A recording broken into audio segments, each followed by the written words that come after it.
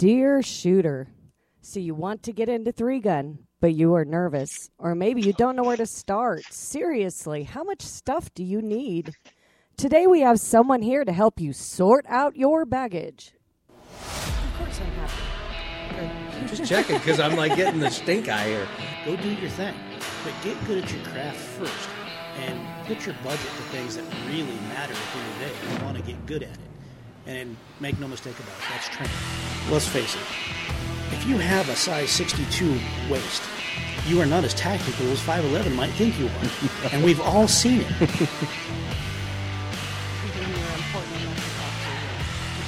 Wow, feel the love. There it is. And Brandon jumps in with all of the sensibilities of the family. Welcome to the Dear Shooter podcast. I am your host, Jason Crotto. Dear Shooter is brought to you by Wyotac, empowerment through self-reliance, and Lucid Optics, on target, under budget.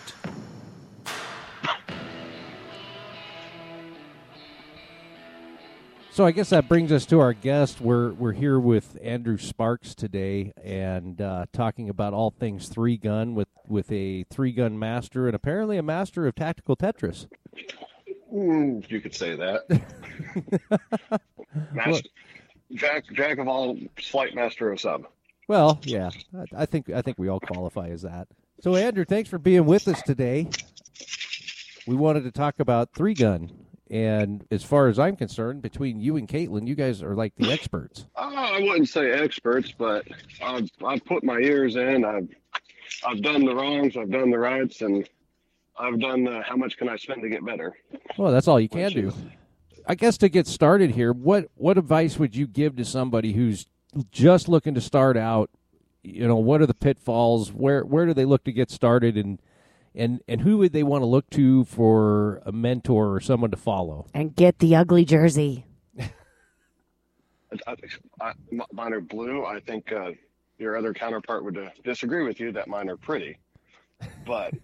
Besides the point, really the best way, to get started is just, it's kind of difficult, but you just meet someone that's in it. You know, for me, it was, my mentor and my best friend, Matt, who, owns a gun and pawn store, and, his life is all about racing, be it cars, guns, running. I mean, if it involves going fast and risk, he's on it.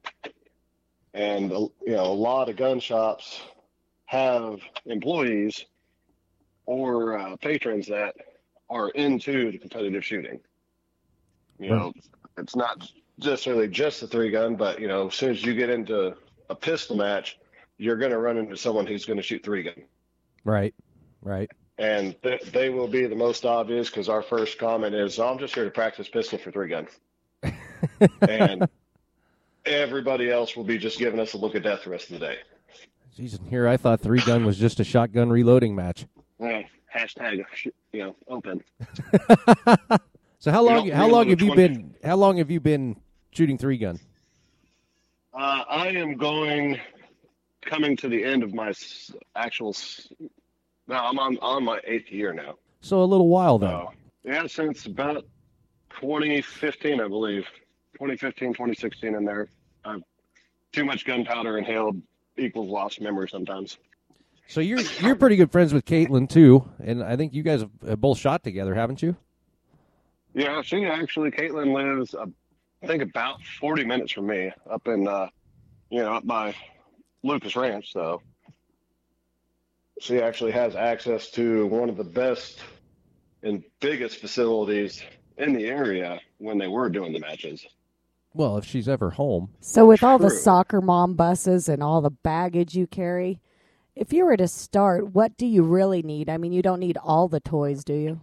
No, and that's actually the biggest thing that keeps me and most of the guys I compete with in the industry, or in the sport, in the industry, is you can show up with literally nothing, but have enough interest in doing it, and you can be on my squad, and you're going to get the joy because you're going to get to shoot a $4,000 rifle that was specifically hand-picked part by part.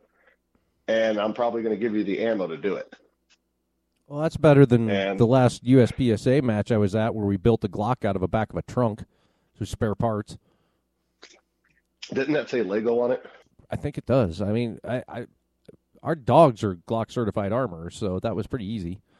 But it shot the match and ran it, and the guy actually placed fairly well. Well, I said that's one of the best things in not just 3-gun, but any competitive shooting. 98% of the competitors are just there to have fun. They'll treat you like family, and they want everybody to have a good time. And it's kind of a universal theme from all the competitors that we've talked to, and even the competitions that we go to. That's pretty universal across the spectrum in the shooting sports. It is. I mean, I've encountered that 2%. You know, I mean, I have RO'd for several years for the Missouri 3-gun championship. You know, I've traveled out of state to work as an RO for major matches. I've worked as a CRO for major matches, and I've seen that 2%, and it's not hard to ignore because they stand out. And it just, even new people there can look over and go, you know, that guy's an ass. I really don't want to be over there with him. I'm going to go over here where these guys are laughing. They usually roll in with a jacked up Dodge diesel. Well, at least you didn't say Nissan. But that's actually one of my earliest memories of 3-gun was Missouri 3-gun championship. I was walking stages and, you know, getting ready to shoot as an RO, and I walked down into the trees on a big old cable spindle and, you know, taking a break. It's, you know, it's Missouri, it's March, it's like 90 degrees. Yeah, day before it was 32, so, you know, it's a little hot. I didn't dress appropriate. And I kick back on the spindle in the shade, and someone comes up and joins me, and I look over, and I'm staring at the goat. You know, I got old Jerry Mitchell sitting right next to me. And I think we probably spent 2 hours of our day sitting in the shade on this spindle, just talking about nothing in general. Right. And I mean, we're talking about the guy that has won, was it, last I knew the count, 21 out of 22 I-Corps championships. You know, won almost every championship in the country for 3-gun, for pistol, you know, IPSC world shoots. And he just sits there on the spool and will shoot, you know, just shoot the shit with you for like it was nothing. No, and those are the guys that you want to run into, and you and guys like that, we know quite a few of them in the industry, and every one of them just heart of gold. They just want to be a part of it, and they want to bring as many people into it as they can. Their ego's out of it, and I think that's the big thing. You get the guys that are so invested in it from an ego standpoint, they take all the fun out of it. And they do. I mean, I'll keep names of people out of that one because I know quite a few of them, but, you know, they are there. And that's, like I said, they stand out like the sore thumb, and people can pretty quickly identify who they are, and they kind of, you know, step away from them for the most part. So, say I'm a beginner 3-gun, which I'm not because I can't shoot a shotgun. But if I were, and I was looking, what is the words in the matches? Like, what matches would you recommend someone starting with? There's so many different names for places and all this. You don't know where to start. Some of them have chosen people to be there, and some of them are open. And how do you know this when you go search them out? As, you know, like as far as the gear that you want to get into running, or just to sign up. Say I have enough gear to do a match, but I don't know where to start to sign up. Well, I mean, really the easiest way to discover it solo, I guess is how I could say that, is, you know, using it's called Practice Score online. Almost every major and almost every club in the country, for the most part, use Practice Score. And it's a free website. You create your account, log in. You can put in your zip code and put in matches within 100 miles and break it down by type of match. And it'll give you a list for months on what you can go to. I mean, I'm signed up for the monthlies in my area for the next 8 months. Now, are there ones that say beginners, or is there anything that you'd feel more comfortable starting in? Put that pinky toe in. For me, it was kind of a heads-on jump in. Really, I kind of look at it as almost on a cost basis. If you're looking at a match and it's $25 as the entry fee, 99% positive it's going to be a club match. It's not going to be a big deal. You can show up, ask questions. If you're looking at a match that's $250, $350, unless you're all out or nothing, you probably don't want to sign up for that, because you're going to you're liable to walk into something that you just were not ready for. Right. And that's real similar to the match I threw you into in Laramie. Local club match. They do them once a month.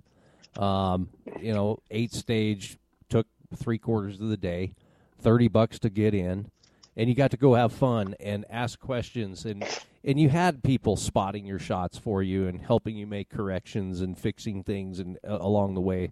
Whereas, like, when I go to like these ELR matches and stuff, you don't get that. Yeah, and that's one thing that I love mainly with like Outlaw 3-gun.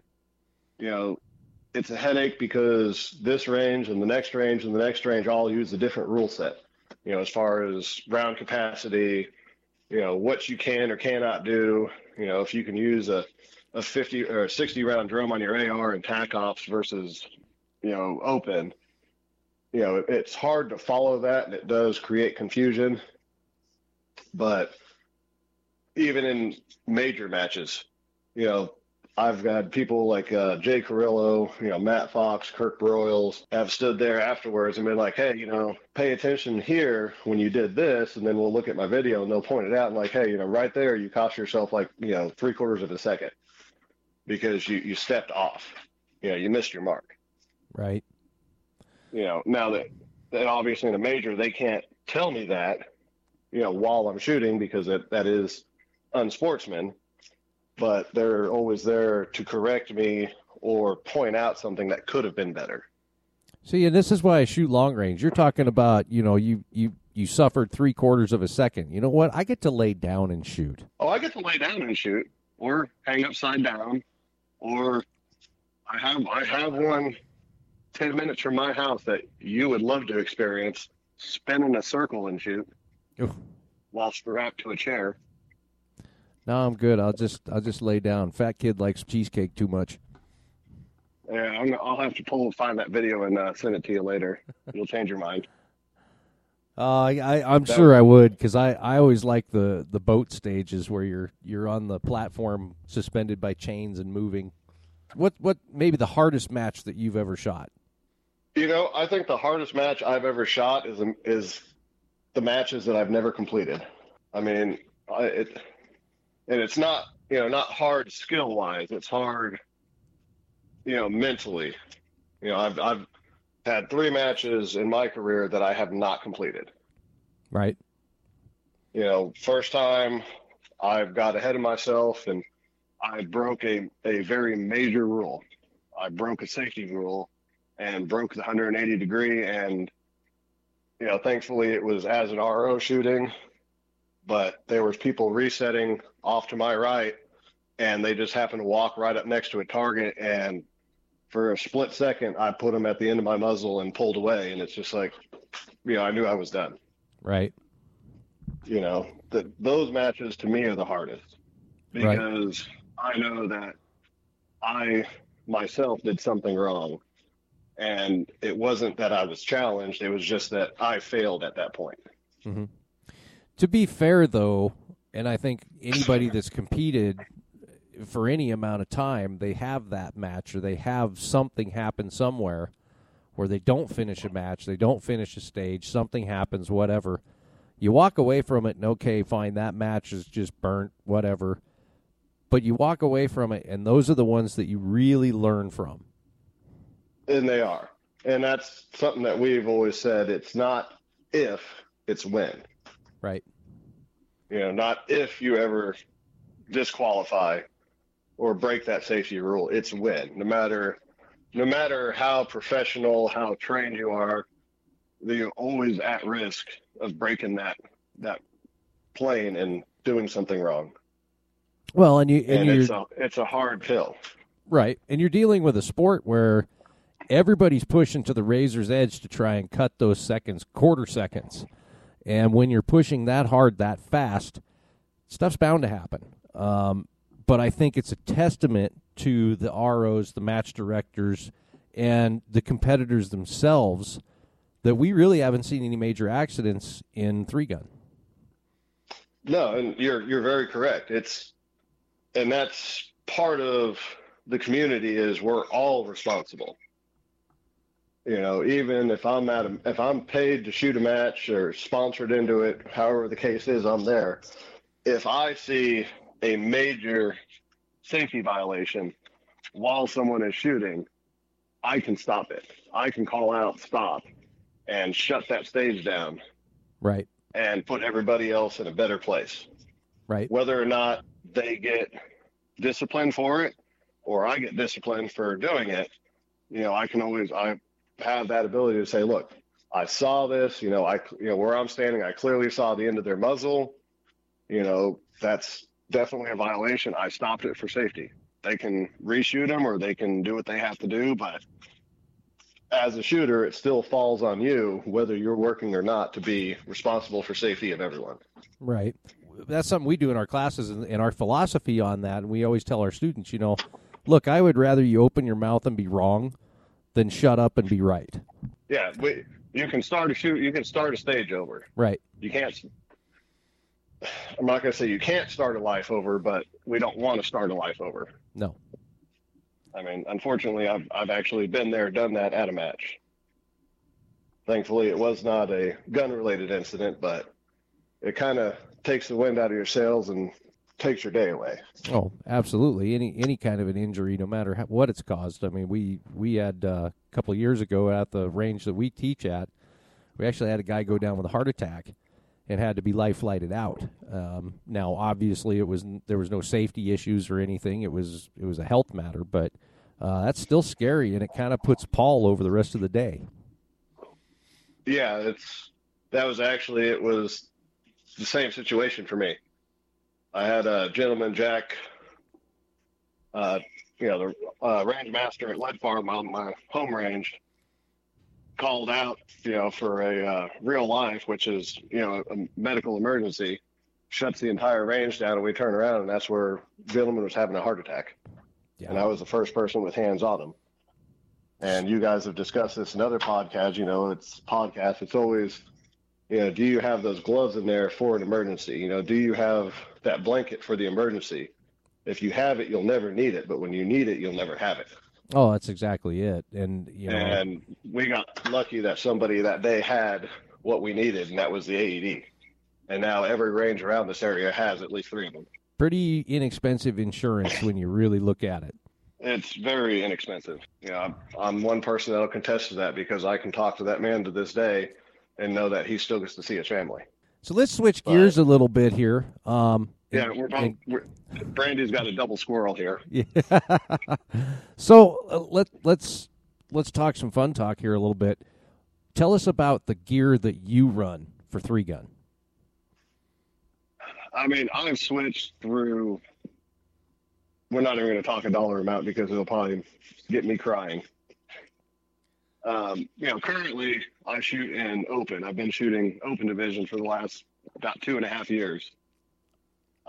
I switched to open when Rock Island Armory released their VR80, which was their evolution from the VR60. And it has actually taken three-gun by storm. Right. Because I can go buy it at the store even now for about $700, put another 4 to 5 in it, and have a competition-ready gun. Right. I remember when that first came out, and that's exactly what it did, too. It shook up three-gun. Oh, dude, it's always been, my good buddies, the Logan Bills, they built the MK 1919. You're about $3,800 to have them customize that gun and turn it into a competition shotgun. Right. Or you go to Dissident and you drop, $4,000 to $5,000 on a KL12, and it's all done up and sent to you, and then it's still a box fed. You got to work through it. Right. To be able to step into one for, $1,200 and be ready to rock was a very good product by them. Right. No, they got that one right. So, just right enough that I own two and probably be buying a third. As of November, I actually just handpicked and built a brand new rifle. I've been running the same one hard all these years, and it's like, I want to let my baby get some rest. I want to make it my backup gun. So I built myself a brand new ADM builder set, UIC builder set. Not the cheapest receiver sets. I spent about $650 just for an upper, lower, and a fore-end. Right. But it has become the standard almost for three gun. But the more you turn your head and look, you see ADM product, ADM rifles. And it's another thing that's taken the game by storm because it's 100% ambidextrous. When Right. they say, oh, you're going to shoot left hand, you don't have to worry about doing some funky mag change. You've got everything to do it. Right. And I think that's really important because we've always taught that we don't have a weak side. No, you have to, especially if you're shooting in something tactical like tactical games or, in your line of business, you don't have a weak side. Right. You have to shoot both. So you keep talking about you're doing your own builds and stuff. What's it take to get a sponsor? Get someone to sponsor you? Begging. I'm going to try to answer this appropriately. 'Cause we have what we say it takes, as a community. But, honestly, I think truly it's not a matter of how good you are. Yes, sponsors want to see you doing good. They don't want someone that finishes dead last, obviously, every time. But if you finish, right around the middle of the pack and you're personable and you can talk with people, if you know the products that you're using and you got, that's what a lot of sponsors want to see. Everyone gets the big idea that a professional shooter is someone like Jerry Mitchlick or Lena Mitchlick, Kay, or Josh Freilich, Max Legrandis. That's what people see when you say pro shooter. But that's not the definition of pro shooter that most people are. They are the paid pros. That is their career. The rest of us pros work a 9-to-5 job or work a job 5 days a week, burn our vacation through the year and take time away from our families so we can go do this and compete and have that extended family. And it sucks and it costs you a lot of time. So what are you running for a handgun? I am actually running, it would be the equivalent of a Rock Island TAC Ultra, like FS. Okay. Mine is a TCM. I picked it up on about an $800 deal with 2 barrels, 2 calibers. And I think I shot about 4 rounds through it. And I took it down to one of my sponsors. And yeah, that gun never came back out of that shop looking the same. It's actually on its 3rd evolution now of what it was. I started with it in shooting TAC ops.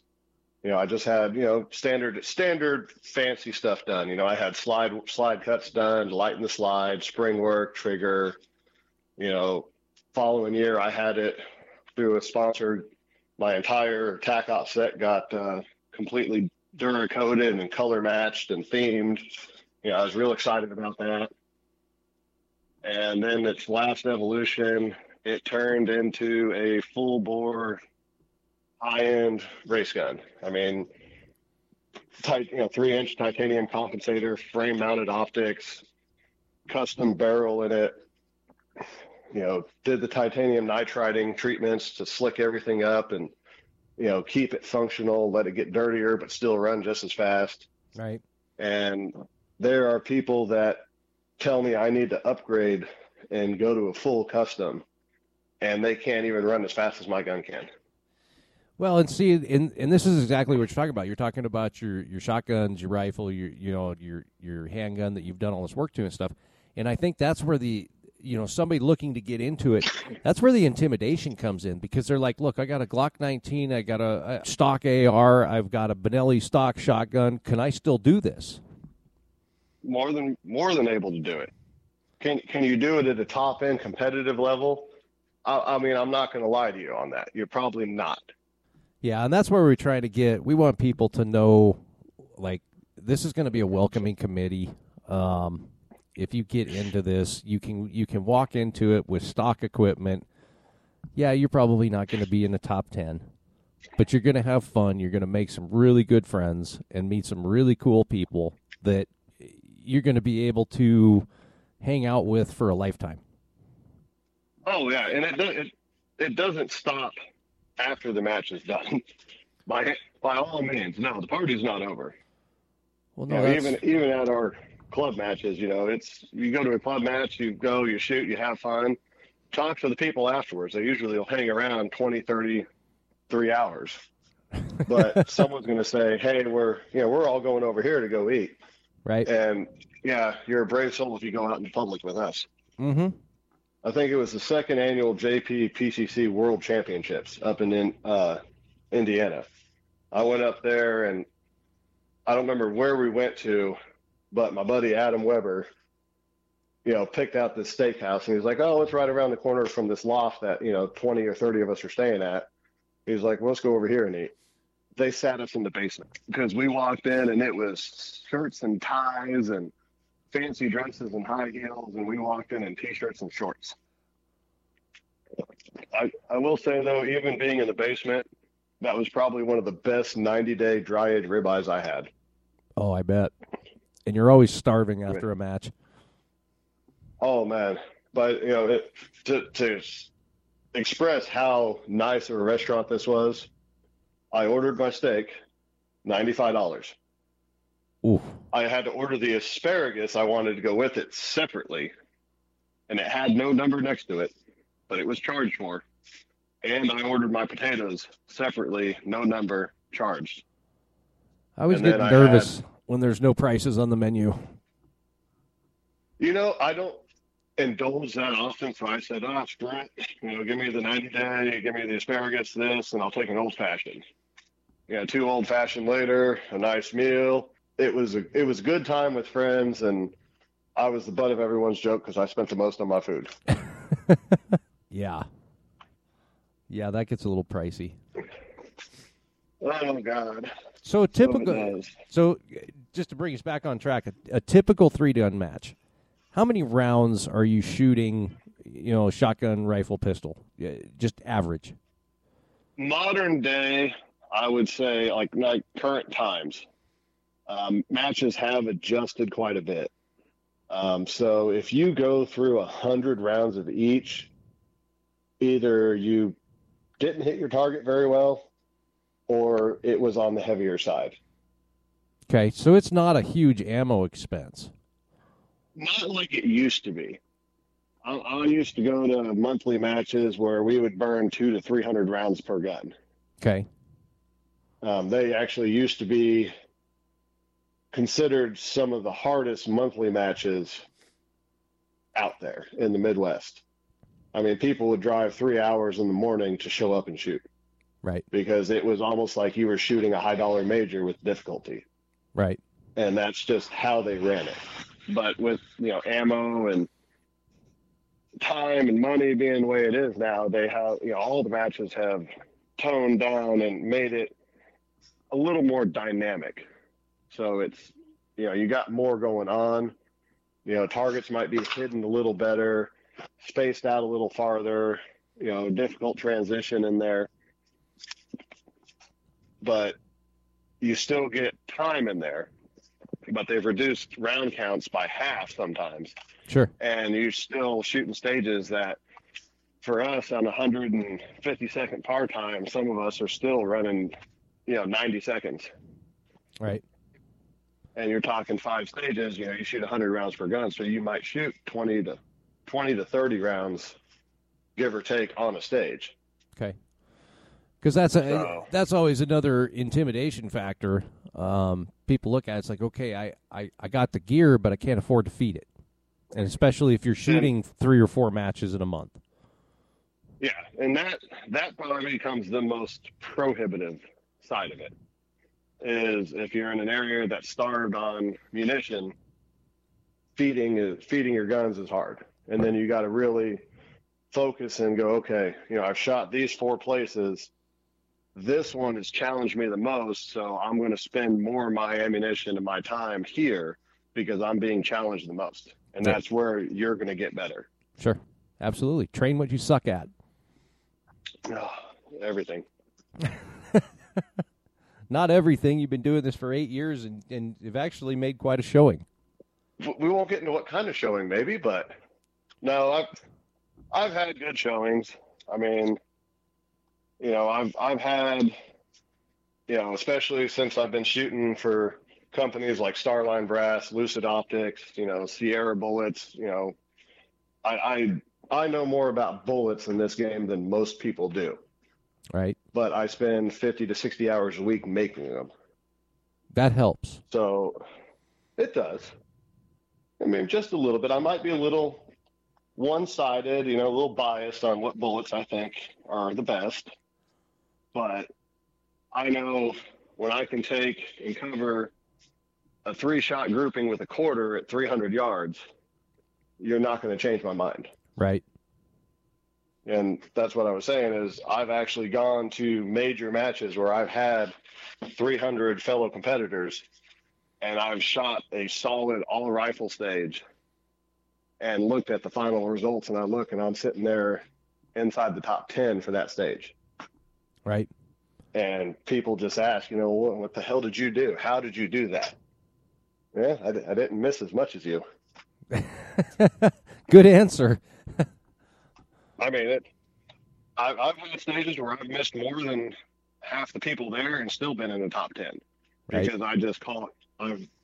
My mentor has worked hard with me to teach me to call my shot before it's halfway down the range. When I pull that trigger and I squeeze that round off, I want to know. No, send another one automatically. You missed, and I've been wrong. I've double shot, almost like I'm double tapping a piece of paper at 10 feet because I immediately called it missed. And as I'm transitioning, all I can hear in the background is ting, ting. And it's like, okay, well, I guess I was wrong.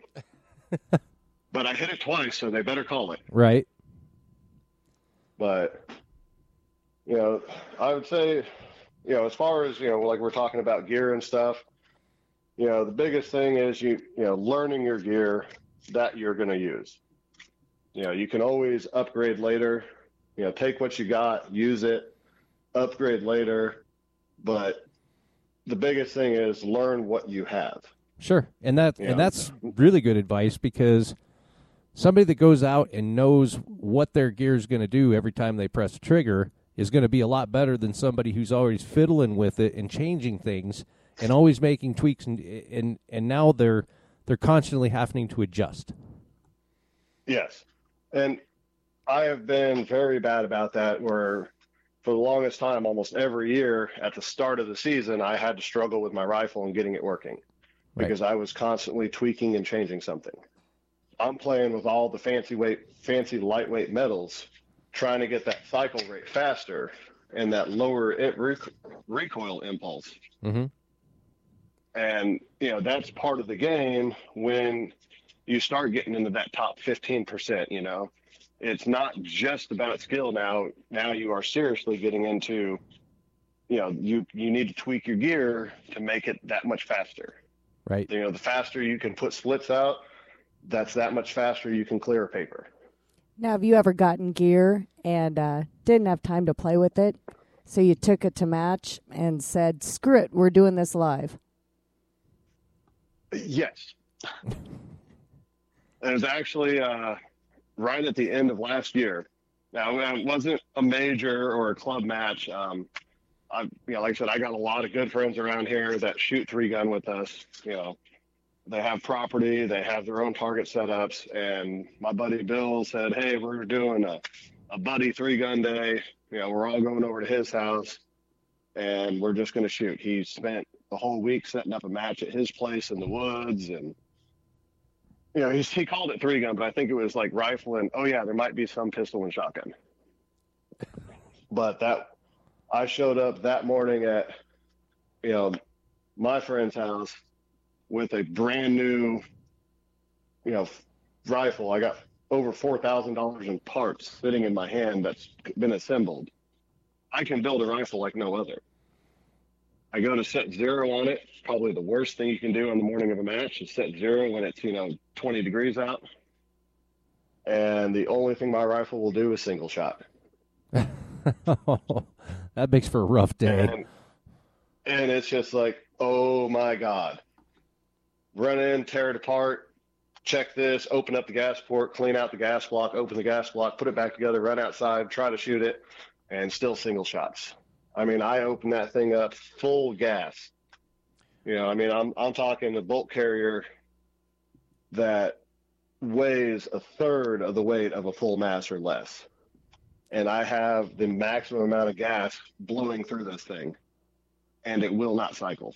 What do we always say here on Deer Shooter? Everything is better with lube. And it's funny you say that. Because the last time that bolt carrier got touched, I had shot Mission 22 up in Illinois, and my rifle ran flawless. I couldn't get the bolt carrier group because, oddly enough, apparently the whole world has spent $500 on a bolt carrier, and I can't find what I want, so I took the one out of my old rifle and went back to the aluminum and put the new fancy one in my new build. And it did not want to work. And my buddy got a hold of it the day after, and he was like, I don't know what your problem was. Worked fine for me. I was like, well, what'd you do to it? What'd you tweak? He said, I cleaned it. Right. He cleaned the bolt carrier group, and it ran fine. Maintenance is a thing. Well, taking your time, being thorough is what I would say would be the thing. Do your maintenance, look it over. Don't do anything half-assed. If you're going to do it, pay attention to what you're doing. Right. I did have that situation because I didn't pay attention to what was going on with my rifle, and it was just 25,000 rounds on an aluminum bolt carrier. I had worn the thing plumb out. I should have already changed it, and I had neglected it. And I got to shoot an all-rifle stage at a major competition with 40 long-range shots with a bolt-action AR-15. And for those that don't know, those are actually a thing. Wilson's got a 6-arc that's a bolt action and an AR platform. There's a good one out there in Utah that makes them. Yep, Uinta. But yes, I'm actually looking at one for my Valkyrie. Yeah. Oh, they're nice. Yeah, with a full semi-bolt action AR-15. So you're California compliant, right? Yes. I actually completed that stage, almost 40 shots, 1 for 1, and never missed. And my final standing with my original time put me in the top 15. I mulliganed it, had cleaned my rifle, and gone back and used my mulligan to reshoot the whole thing. I missed 7 times and put myself in the top 7. So that's like I said, that's one of those things where I put knowing your gear and knowing what to do with it makes that difference. Right. Having it tuned in and dialed. Because when shit hits the fan and you can't pull but one shot at a time, you need that rifle to do everything it's going to do. And you and I would probably both agree the last thing we would ever want to see in a combat situation is a full semi-bolt action AR. It's kind of a club at that point. Yeah. That's why we would carry a sidearm. So to kind of wrap this up, if somebody's really looking to get into this, they're going to want to find somebody who's already doing it. Invest in quality gear. You don't got to go crazy with it to get started. And find your local matches. Yeah, I would say find your local matches, and you know, none of us want to go to a steakhouse and watch people eat steak, which is kind of what we say about people going to watch Three Gun and not shoot. Right. You know, you wouldn't go to a steakhouse and watch someone eat. But if you're really not sure, go, find that match, show up, meet people, talk to them. Chances are you're going to shoot something before the day is over. Right. You might just shoot one stage of the match, but you'll have one person give you a pistol, another person will give you a shotgun, another person will give you their rifle, and you'll get one stage shot because we want you there. We want our sport to grow. We want the juniors, we want the seniors, we want the middle-aged, we want the midlife crisis person there. Hey, By all means. hey. I mean, I'm feeling insulted now. insulted only starts at 5'4" and down. Yeah. Watch it, buddy. Yeah, because you're taking the entire deer shooter crew here, and you're pigeonholing every one of us. I can't help it. I'm the only one out of us that's over 6 foot. Trust me, the first time that I met Jason at shot was a very difficult time. It's like, I don't want to look down on him, but I have no option. And then it was several years later, I met up with him at NRA Indy. And it's just like, oh yeah, I forgot. And the short jokes are flying. So I will say, as far as plans set, for anyone that is listening to this, I did just mention NRA. That is coming up next month. I know it's kind of touch and go on, who's supporting NRA right now, but I will say if anyone listening to this is at the NRA convention next month, as plans stand right now, I should be there at the booth for Sierra Bullets. So if you guys are listening, if you go to the convention and you got questions, stop by, come see me. I would be more than happy to help answer questions. And that's awesome. And if you guys are going to be there, take advantage of it. Unfortunately, we're not going to make it because we are having our Friends of the NRA banquet that same weekend. I would say I'd skip and come join you, but it's too cold there. It's not going to be in, 5 weeks? Oh, my gosh, it's 40 degrees. It's like summer. We've gotten shorts out. Uh-huh. You still have snow last I saw. Oh, we still have snow, but we consider that pre-irrigation. Oh. Any final words just for somebody getting started or just a shout out to anybody from our deer shooter listenership? I mean, honestly, final words, life's too short to be afraid to try something new. Be it going to a restaurant, picking a new meal, going to a gun store and picking a different caliber that you've never shot before or has kind of scared you. Life's too short to be afraid of new. Get out there, try the new stuff. It's the worst case scenario. You're not going to like it, and you're not going to bite into it again. Well, we only regret the things that we don't do. That is right. Well, Andrew, I want to thank you for coming on. Sorry, Jason number 2 couldn't be here. But we will definitely have to get you back on. And thank you all for listening, and we'll see you next week on Deer Shooter.